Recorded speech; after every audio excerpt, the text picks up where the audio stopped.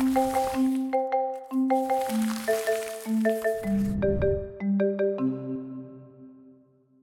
participate in your sermon series. Welcome. So here's our question. What about the insights from the scriptures guide our understanding of the ethical consideration and potential challenges posed by AI advancements? Padmini's second love is AI. Well, I'm not a scientist, so I'm going to do the best I can to answer this as a theologian. So we'll see how this goes. I thought a lot about this question, Padmini, and how best to answer it, and the best way I could come up with was by writing a letter to you as a congregation. So this is a letter called Dear Paradox. Dear Paradox, today we delve into a topic that challenges the boundaries of human understanding, artificial intelligence. In our quest for knowledge and innovation, we are reminded of the timeless wisdom found in Proverbs 4:7. Wisdom is the principal thing. Therefore, get wisdom, and with all thy getting, get understanding. As we navigate the world of artificial intelligence, we are called to seek wisdom and understanding. AI is a testament to the incredible potential of the human mind and our God-given capacity to create. It has the power to transform our lives, from healthcare advancements to addressing complex global challenges. Yet this power comes with great responsibility. As we embrace AI, we must also consider its ethical implications. Our faith teaches us to use our knowledge for the betterment of humanity, to love our neighbors, and to pursue justice. In the realm of AI, this means ensuring that our creations reflect these values. So let us remember the wisdom of Proverbs 4:7 as we journey through the age of artificial intelligence. Let us seek understanding, discernment, and compassion in all of our technological endeavors. And may we use the knowledge we gain to honor our Creator, to benefit our communities, and to advance the cause of justice with love in this ever-changing world. Amen. I didn't write any of that. It was written by a computer on ChatGPT.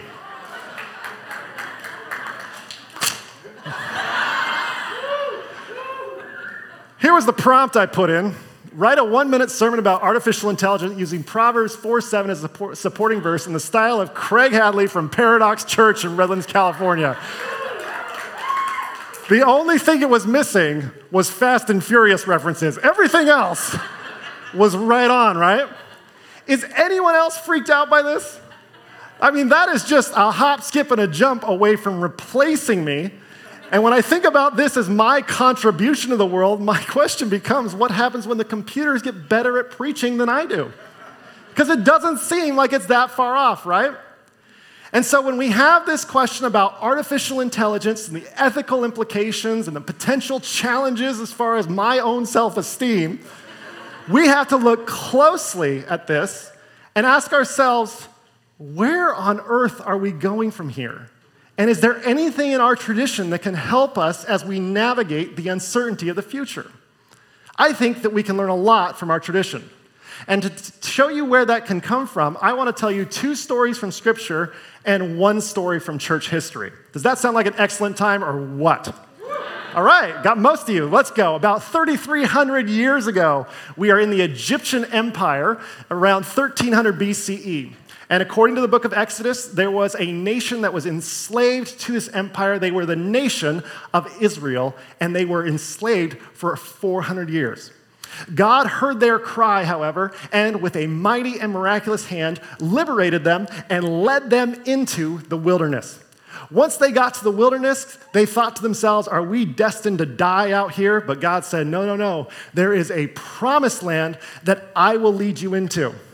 There's just one problem with the promised land. There's people already living there. And if you want to talk about a theological thought experiment, a great one is, why didn't God lead them somewhere where no one was living? But that's a sermon for another time. So it's here that God says we need to go into the promised land, and he summons a military leader named Joshua and says, Joshua, let's get prepared for battle. Which raises the question, how do the Israelites prepare for the biggest war of their generation? Well, God has a 3-part military plan. Number 1, they are to build an altar. Number 2, circumcise all the men. And then number 3, give the Passover offering and eat the Passover feast. To which my response is, what? What kind of military plan is this? You think like tactical maneuvers might be part of this military plan. But instead, God says, no, don't practice any military maneuvers, don't do any of that. Instead, just get real serious about your religion. Well, why is that? The central theology of Joshua, and arguably the entire Hebrew Bible, is this: wars are won and lost by the gods, not human beings. In other words, it's up to God as to whether or not a battle is won, and the way that we make sure that God is on our side because we believe our God is more powerful than their God is we show our devotion to this God over and over again. And a major motivating factor for the participation in religion becomes this: as long as we are devout in our religion, then we will not lose a battle. This is really important theology to understand about the book of Joshua because there are all these ripple effects that pop up throughout the Hebrew Bible. And rather than picturing Joshua as running people through military training drills and taking his shirt off and saying, let's get down to business, Joshua says, no, let's get real religious to win this war. So keep that theology in mind, and we'll move to our second story from Scripture about 300 years later. This story unfolds in the Valley of Elah, which is near where modern-day Jerusalem is, even though Jerusalem wasn't a city when this story takes place. Now, if you go to the Valley of Elah today, it looks something like this, and this is essential to understanding the story. Because the way the story goes is that the Israelites were on top of one hill, and then there was the Valley of Elah between them, and on top of the other hill was the Philistine nation. And the way this story unfolds is eventually the Philistines send a giant champion, a man named Goliath, who is 9 feet tall, down into the valley. And from there, Goliath calls up to the Israelites and says, send me your best warrior and we'll settle this in a one-on-one duel. Now, the scriptures describe Goliath in great detail, and in particular, what Goliath is wearing. We read Goliath wore a bronze helmet and bronze armor plates that weighed 125 pounds. He wore bronze greaves on his legs with a bronze javelin slung over his back. The spear shaft could serve as a weaver's rod, and its iron point alone weighed 15 pounds. What word jumps out at you? Bronze. Big is a good one too, though, but bronze is the one that's repeated over and over again. And when you look at what bronze is all of this protective and offensive weaponry and armor, right? And when you look at this story, what happens is these Israelites on top of a hill look down, they see someone covered in head to toe in bronze. He's taller than all of them, and they react by seeing all of this, and they were dismayed and terrified, and later Scripture says they were also filled with fear. Why? Because the Israelites have far less bronze than the Philistines. And this is a problem. And this is kind of the basic premise of every Marvel movie ever made. As long as we have the best tech, because we're the good guys, we'll win and there will be justice and peace everywhere, right? So this story unfolds this way until the golden boy of the Hebrew Bible, David, shows up and says, hey, is anybody going to fight this guy? And King Saul says no. So David says, don't lose heart. I will fight the Philistine. So Saul the king calls David into his tent and starts to put his own tunic on David. He also places a bronze helmet on his head, and he gives him a coat of mail to wear. Notice, it's not made out of bronze. He then goes on to add a sword that is fastened over his tunic, once again, not made of bronze. And then David sees all of this and says, stop. I can't go in these. I am not used to this armor. So David took them off. And when you consider that all the bronze that Israel has in this story is basically reduced to one helmet, a better reading of the text is to read some meaning into this, which is, so David took what little bronze Israel had off. And so David goes into battle at the Valley of Elah, and it's right here after reading about bronze and chainmail that David picks up stones and a stick.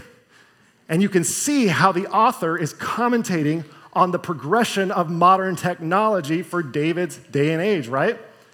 And it's here that Goliath says to David, what am I, a dog that you would come at me with sticks? It's like he's saying, shouldn't you really man up and have a war with us? Because you need to bring bronze to this gunfight, right? David then responds to this by saying, you come against me with sword, spear, and dagger, but I come against you in the name of Yahweh, omnipotent, the God of armies of Israel, whom you insulted. Today Yahweh will deliver you into my hands, for I will strike you down and cut off your head and leave your carcass and the carcasses of the Philistines to the birds of the air and the beasts of the wilderness. The whole world will know that there is a God in Israel, which is a very aggressive evangelistic plan, right? He goes on to say, all those gathered here will be witness that Yahweh saves without sword. The battle is Yahweh's, who will put all of you into our power. What is David doing here? David is calling Israel back to the theology of Joshua. It's not about swords. It's not about military tactics. It's not about latest tech. It's all about who's the most devoted to the most powerful God. This is why in so much of Western art, David is depicted as in the nude when he fights Goliath. This whole premise is that David goes there without any bronze on him and goes before Goliath and fights him just with only the armor of God, so to say. And so David runs at Goliath, he picks up a stone, he throws the stone at Goliath's forehead, it knocks him over, and the text reads, so David triumphed over the Philistine with a stone and a sling. He struck down the Philistine without carrying a sword. And David, the person who has no bronze on him, conquers the giant who is covered in head to toe in bronze. You can almost hear the theological questions seeping through the pages, right? The question is, if we can protect ourselves in battle with bronze, then do we even need God anymore? Because if God's job is to protect us in battle, and we've got just this amazing technology, which is bronze, is God dead going forward? And religion saw all of this unfold, and religion was really worried that if human beings relied too much on bronze, they would stop relying on God. So religion took a very religious standpoint against this whole thing, and they decided to condemn bronze to protect their understanding of faith, which was you need to worship God in order to protect yourself in battle, not have a lot of bronze. That moves our story from a story in Scripture to a story in church history that occurs about 2,500 years after the story of David and Goliath. We find ourselves in Europe with a man named Nicholas Copernicus, who, at the last year of his life in 1543, he really got excited about a mathematical equation because Copernicus was handed a geocentric model. Let me hear you say geocentric this morning. And Copernicus figured out how to prove through math that the universe wasn't a geocentric model, but the solar system was, in fact, a heliocentric model with the sun at the center. Can I hear you say heliocentric this morning?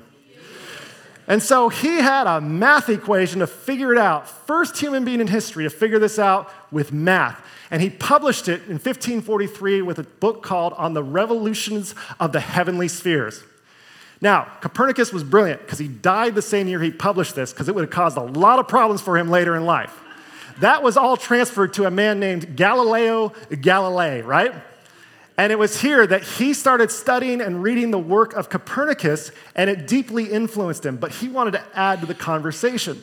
So Galileo stared through a telescope for a lot of hours, and he eventually published The Starry Messenger. And his main two arguments for a heliocentric universe or a heliocentric solar system was that he could technically observe and record the phases of Venus, which only work if Venus is going around the sun and not Venus going around the earth.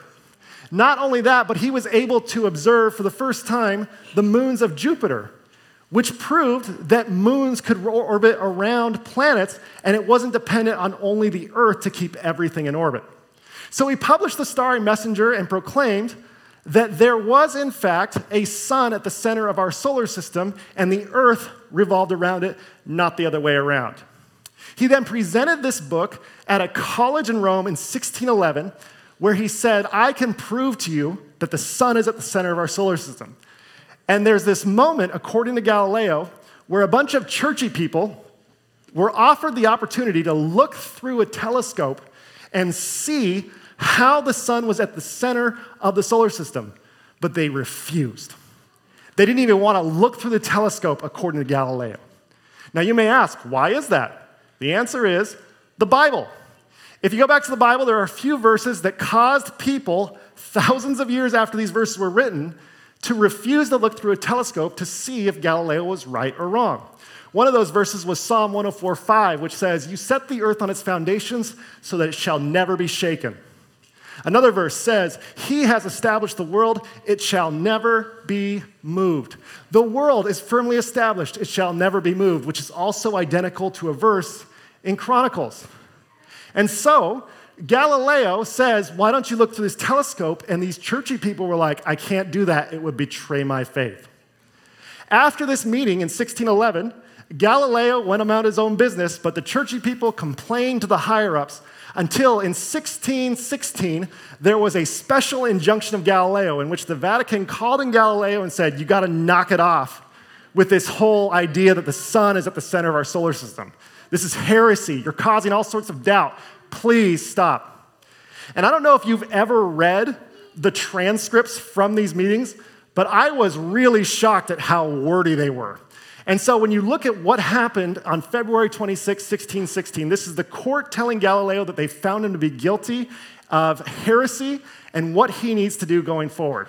We read, the most illustrious Lord Cardinal himself being also present still, the aforesaid Father Commissionary, in the name of His Holiness the Pope and of the whole congregation of the Holy Office, ordered and enjoined the said Galileo, who was himself still present, to abandon completely the above-mentioned opinion that the sun stands still at the center of the world and the earth moves, and henceforth not to hold, not to teach, not to defend it in any way whatever, either orally or in writing. Otherwise, the Holy Office would start proceedings against him. And in one of my favorite lines of church history anywhere, we then read, the same Galileo acquiesced in this injunction and promised to obey. I can't imagine Galileo sitting there and being like, I will obey, I promise. And they're like, thank you for promising, Galileo. But he had in his mind what he was going to do, because this was all done under Pope Gregory XV, who shortly thereafter died. And Galileo immediately went to the new pope, Pope Urban VIII, and greeted him and tried to be as friendly as possible to him, because he knew that in order for him to do science, he had to have some political maneuvering going on, right? So he waited 9 or 10 years, and then he finally published a second work on the sun being at the center of the solar system. It was called Dialogue. And what Galileo did, he thought he was being very sneaky. But instead of writing, let me tell you why the sun is at the center of our solar system, Galileo instead couched it all in a dialogue between 3 people, Salviati, Sagredo, and Simplicio. And Simplicio translates to simpleton in English. Basically, Salviati is the person who believes the sun is at the center of the solar system. Sagredo is the person who's neutral on a topic. And Simplicio is the idiot, and he makes him an idiot, that believes that the earth is at the center of the solar system, right? And they have this dialogue, and Salviati is just ripping him apart and making fun of him. Sagredo ends up siding with Salviati, and it is a very transparent metaphor for what Galileo actually believes. So much so that the Vatican did not appreciate this at all. And within a year, they held a trial for Galileo. They looked at this book and they said, did you write this? He said, yes, I did. And they said, well, what is it that you actually believe? Galileo and then went back and forth until they finally handed down a ruling which is read this way. This is from the church. We say, pronounce, sentence, and declare that you, the above-mentioned Galileo, because of the things deduced in the trial and confessed by you as above, have rendered yourself, according to this holy office, vehemently suspected of heresy, namely of having held and believed a doctrine which is false and contrary to the divine and holy scripture, that the sun is not at the center of the world and does not move from east to west, and the earth moves and is not the center of the world. And not one may hold and defend as probable an opinion after it has been declared and defined contrary to holy scripture. And they came up then with a 4-part punishment for Galileo. The first one was that the book Dialogue needed to be banned. The second one was that Galileo then received a lifetime sentence of house arrest. He's 70 years old at this point. Number 3, Galileo then must recite the 7 penitent psalms. And number 4, and this is a famous one in history, Galileo must admit the sun rotates around the earth and the earth is still. And they said, this has to happen right now. And so it is recorded in church history as Galileo saying these words, which were handed to him by the church. Galileo said, I have been judged vehemently suspected of heresy, namely of having held and believed that the sun is the center of the world and motionless, and the earth is not the center and moves. Therefore, desiring to remove from the minds of your eminences and every faithful Christian this vehement suspicion rightly conceived against me with a sincere heart and unfeigned faith, I adjure, curse, and detest the above-mentioned errors and heresies. And then, according to legend, there's no documentation of this, he said under his breath, and yet the earth still moves. Oh, I hope it's true. After admitting this, he was then placed under house arrest for the last 9 years of his life before he passed away at the age of 79. Why did the church go to so much effort to silence Galileo and then eventually lock him away for the rest of his life? Well, it's because you can hear that theological question being asked, right? Seeping through the pages. If the earth moves and rotates around the sun, well, then do we even need God anymore? Because all of a sudden, we're going to the Bible and telling the Bible what reality is, not the other way around. And the church reacted to this heliocentric model by saying, okay, we have to get rid of this. Religion was worried that if human beings trusted a heliocentric cosmos, then they would lose all trust in the Bible and abandon it. So religion chose to condemn heliocentrism in order to protect the Bible. Which leads us to today, about 400 years later. Here we have a story of David and a story of Galileo. And the question that most Christians don't ask, but I think is essential to understanding church and religious history, is what happened after the stories of David and Galileo? Well, David eventually became king of Israel. And there's this scene in 2 Samuel when King David has conquered 3 towns. And what does he do once he conquers the town? He collects every bit of bronze he can find. Not only that, his son, Solomon, is in charge of building God's temple, the same God who protected David against the bronze warrior. And you know how Solomon decorates this temple? Head to toe, bronze. It's like a building incarnation of Goliath right there, right? Not only that, but David's grandson, Rehoboam, was so nervous about the Egyptians that he started making bronze shields and made sure the bronze shields were all around his bedchamber in order to keep him safe. So we have this idea that this story is about how, oh man, we got to shed all of this armor. We got to transcend technology because God is so much more important. And then the minute these guys get in power, what do? We need bronze. You see, Israel became a nation of bronze. And yet, if you continue to read their story, they still relied on God. Even with religion's warning that no one would rely on God anymore if bronze entered the picture. Let's go to Galileo, shall we? Now, I'm not a mathematician. I've got a rocket scientist on the second row of this congregation right now, so I'm going to screw something up. So I'll just say that up front. I don't know how to prove this, but all I can tell you is my personal experience. Scientists once told me that if I show up in a random spot in Idaho on August 21, 2017 at 10:31 a.m. Mountain Daylight Time, that there would be a solar eclipse, but not just any solar eclipse, a total solar eclipse. So we drove out to this weird random spot with a bunch of other hippies, and we waited for the sun to change, right? And wouldn't you know it, right at 10:31, boom, these scientists knew the exact space, time, and location that this would happen.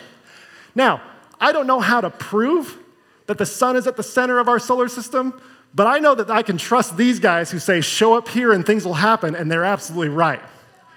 I tell you this because I want you all to know something about me. I believe the sun is at the center of our solar system. And I say that in a church, and what's really stunning is, considering where we were 500 years ago, I can say that, and none of you are like, whew, paradox, so controversial. Human beings have widely accepted heliocentrism. And you know what's crazy? Even though religion said, well, they're going to just leave the Bible behind, many of us still trust the Bible, don't we? We still read the Bible. We still show up, and we talk about the Bible. Yes, some of our conceptions have changed, but none of us are like, you know what? Religion's a waste. And yet, that was the fear just a few hundred years ago. Now, I point all this out in order to finally get to artificial intelligence. What do these stories teach us about religion, science, humanity, and God? It's the same story over and over again. A new technology shows up. Religion says, oh, no, don't trust that, because if you do, you're abandoning God. The technology prevails, and then what happens? We keep moving on with our lives. In other words, science wins, religion loses, and God still survives. That's the basic premise of all the stories of technology in religious history, right? We need to break this cycle. This has to stop. Because if religion comes in and says, oh, artificial intelligence, we're playing God, it's like, yeah, but guys, we all know how this is going to play out. Artificial intelligence is going to win. There's no way we can put that back in the box. And the minute someone says, like, well, we're opening Pandora's box with artificial intelligence, my response is, it's open. It's done. Like, we're not going back. And while this may sound heretical for me to say, I have to tell you, if you want to know where faith comes in for me, I have full confidence that God's going to survive all this. I have full confidence that I'm going to believe in God tomorrow, no matter what artificial intelligence brings, right? Not only that, but I can actually learn to embrace what artificial intelligence is because I believe it will expand my understanding of God, right? Just imagine our understanding of God before the Hubble Space Telescope. We got the Hubble Space Telescope and we're like, wow, God's a lot bigger than we imagined. A whole lot bigger. And so technology has the opportunity to expand our understanding of God. And we need to learn how to embrace new technology, including artificial intelligence. So I want to keep that in mind as I talk about the ethical implications of artificial intelligence. And the fact is there's three groups of people that I want to address that are software engineers, CEOs, and the rest of us, and I include myself in that group. So if there are any software engineers here, and you're wondering about the ethical implications of artificial intelligence, I want you to know something. There is nothing wrong with advancing technology and human knowledge. It's not a sin. It's not wrong. It's not against the will of God. You are actually doing what I would believe is God's work by trying to push human knowledge and advancing technology. And when you think about what the implications of these ethics are, I would say to any software engineer, all you really can control is the work that you do and who or what you decide to work for, right?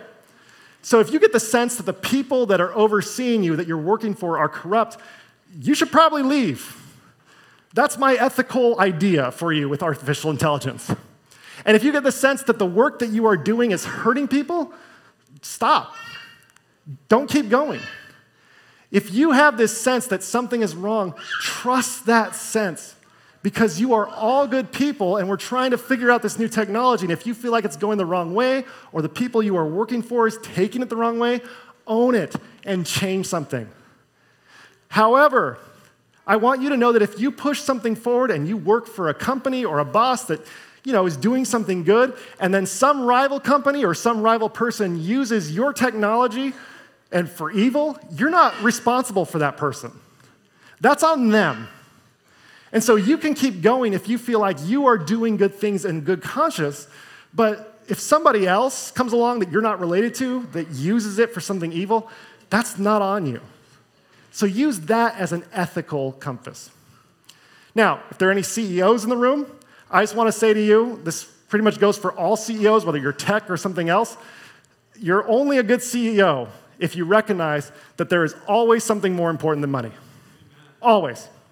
And if money is the only thing that matters, money's part of it, I want to acknowledge that, but if it's the only thing that matters or it's priority number one, you're not going to be a good CEO.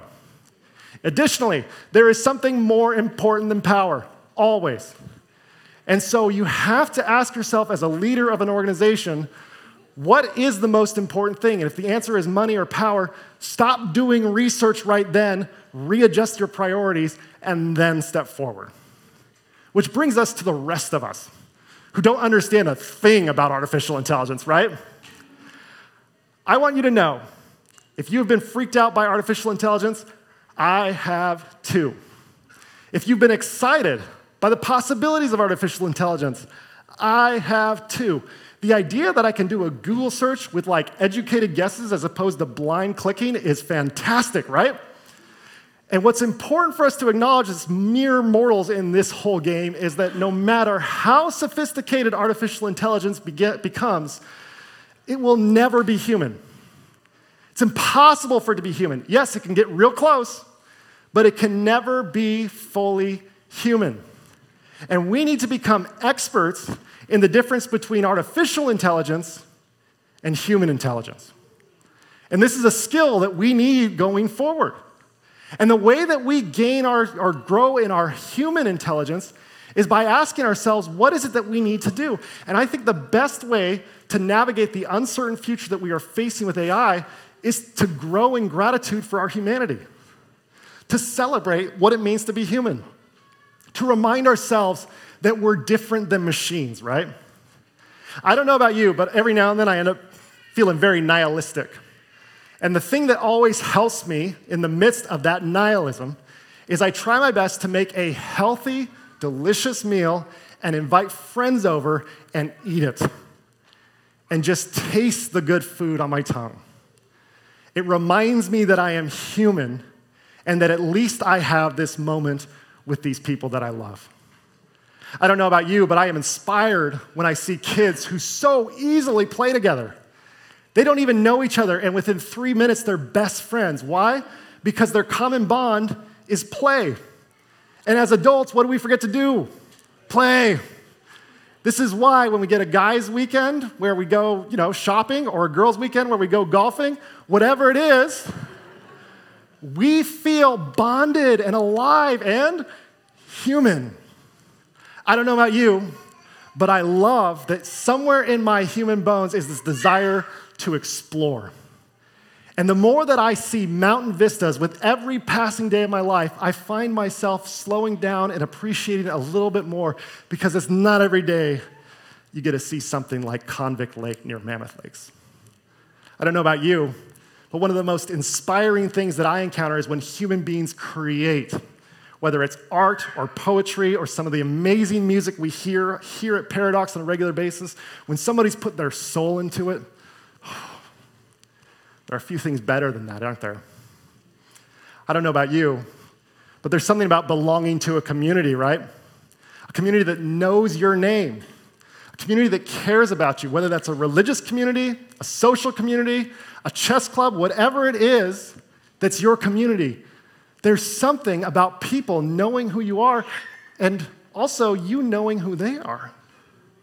I don't know about you, but one of the greatest joys in life is falling in love, right? Falling in love with someone that you care about and you learn how to say sorry to each other. You learn how to make it a priority to spend time with them. You fall in love, you kiss, you make love, you have a great time together. This is what reminds me about what it means to be human. I don't know about you, I'm not very good at this next one, but I always enjoy dancing at weddings, right? Every time I dance at weddings, people are filming quietly, like under their arm, trying to get me on camera. I'm like, you can pull it out, it's fine, just take the whole video. You only get a dance at a wedding every now and then, right? And I've learned that when I dance, I'm not worried about my emails. And there's something valuable about dancing with other people, and the thing that makes dancing the best is when everyone's into it, right? And speaking of weddings, every now and then, and I've been to a few weddings, there is a toast that takes my breath away. And it's not a toast that's like, this is my best friend, yay. It's something different, where they talk about how grateful they are for life, and they want everyone to stop and take a moment and drink to it, right? There's a song that recently came out whose chorus is a toast. And it is a toast about what it means to be grateful for our humanity. It's written by a guy named Ryan O'Neal, and it goes like this: to fists unraveling, to glass unshattering, to breaking all the rules, to breaking bread again. We're swallowing light. We're swallowing our pride. We're raising our glass till we're fixed from the inside. My friends, may you find that God will always survive whatever technology comes our way. May you love being human, and may you grow in gratitude for our humanity. Amen.